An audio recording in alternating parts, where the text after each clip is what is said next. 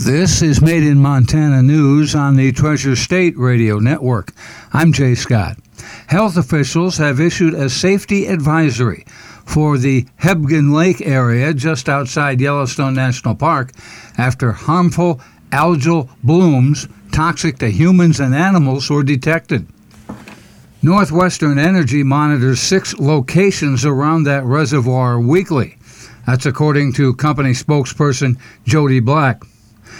Warmer water temperatures and a lower than normal water level causing more algae growth earlier in the season than in a typical year.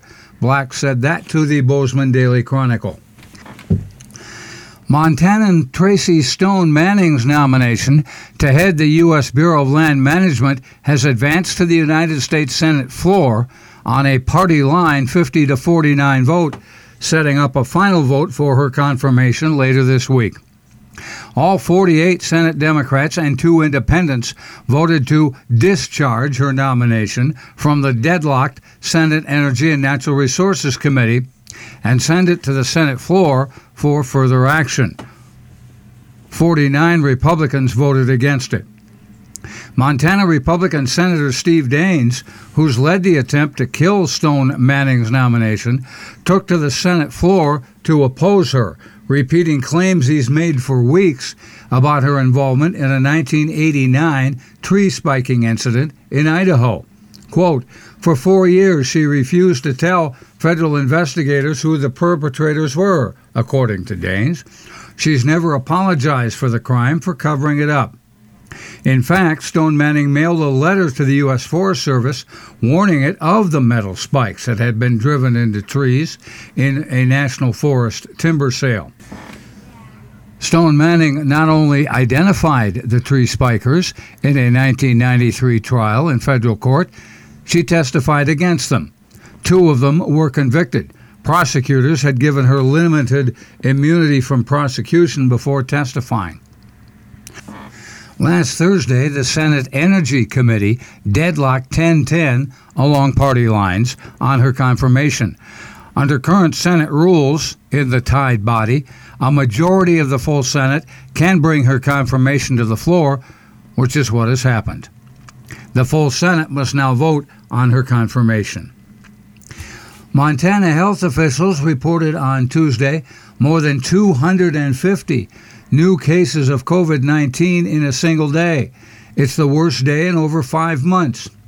Health officials reported 261 new cases, bringing the total active numbers to 942. The Centers for Disease Control and Prevention said Tuesday that vaccinated people in counties with high caseloads, including Montana, should return to wearing masks indoors.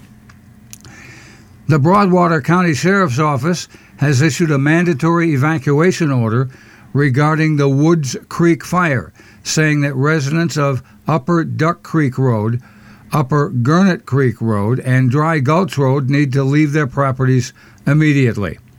The Woods Creek fire was started by lightning on July 10th near Boulder Lakes in the Big Belt Mountains.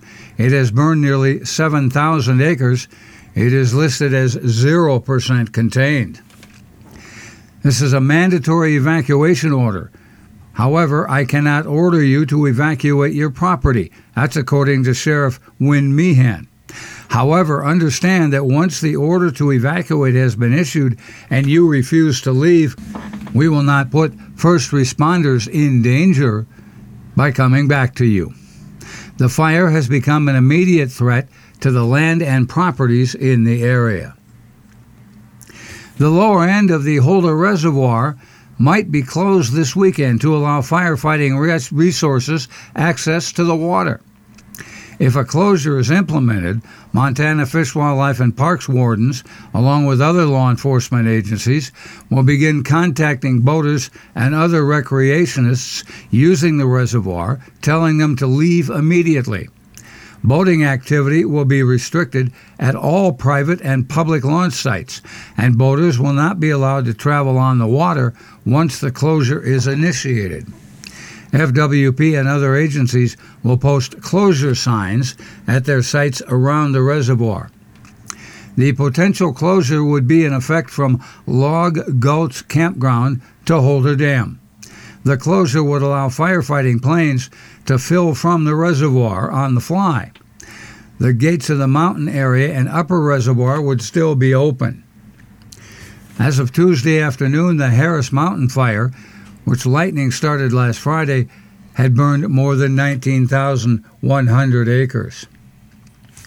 A not guilty plea was entered on behalf of 3 Helena Valley quarter horse breeders who face felony aggravated abuse of animals charges. A special master entered the plea on behalf of Robert Allen and Clayton Erickson, who were officially arraigned in the courtroom of Lewis and Clark County District Judge Christopher Abbott. Following the entry of the plea, the defendants were assigned to Judge Kathy Seeley for trial. A pre-trial conference was not set until November 4th. The jury trial will not begin until November 29th. According to court documents, the state has a list of 40 potential witnesses in the case. If convicted, each defendant faces a possibility of 2 years imprisonment and fines totaling $2,500. Robert Erickson and his 2 sons ran a quarter horse breeding operation in the Helena Valley. The operation was raided by the Lewis and Clark County Sheriff's Office on June 1st.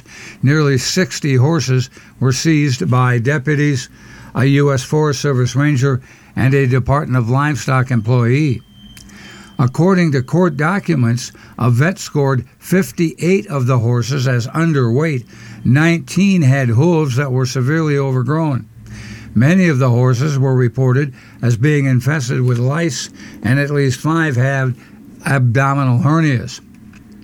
According to Sheriff Leo Dutton, the horses were moved from the Lewis and Clark County Fairgrounds to an undisclosed location about a month ago to accommodate the Last Chance Stampede and Fair that starts this week. The location remains undisclosed so that people may not bring in prohibited food items to the horses. Dutton says the community has been very helpful in caring for the animals. Quote, "We do appreciate the donations of hay as it is in short supply right now. We understand hay is as valuable as gold." Dutton added, "The community has been wonderful."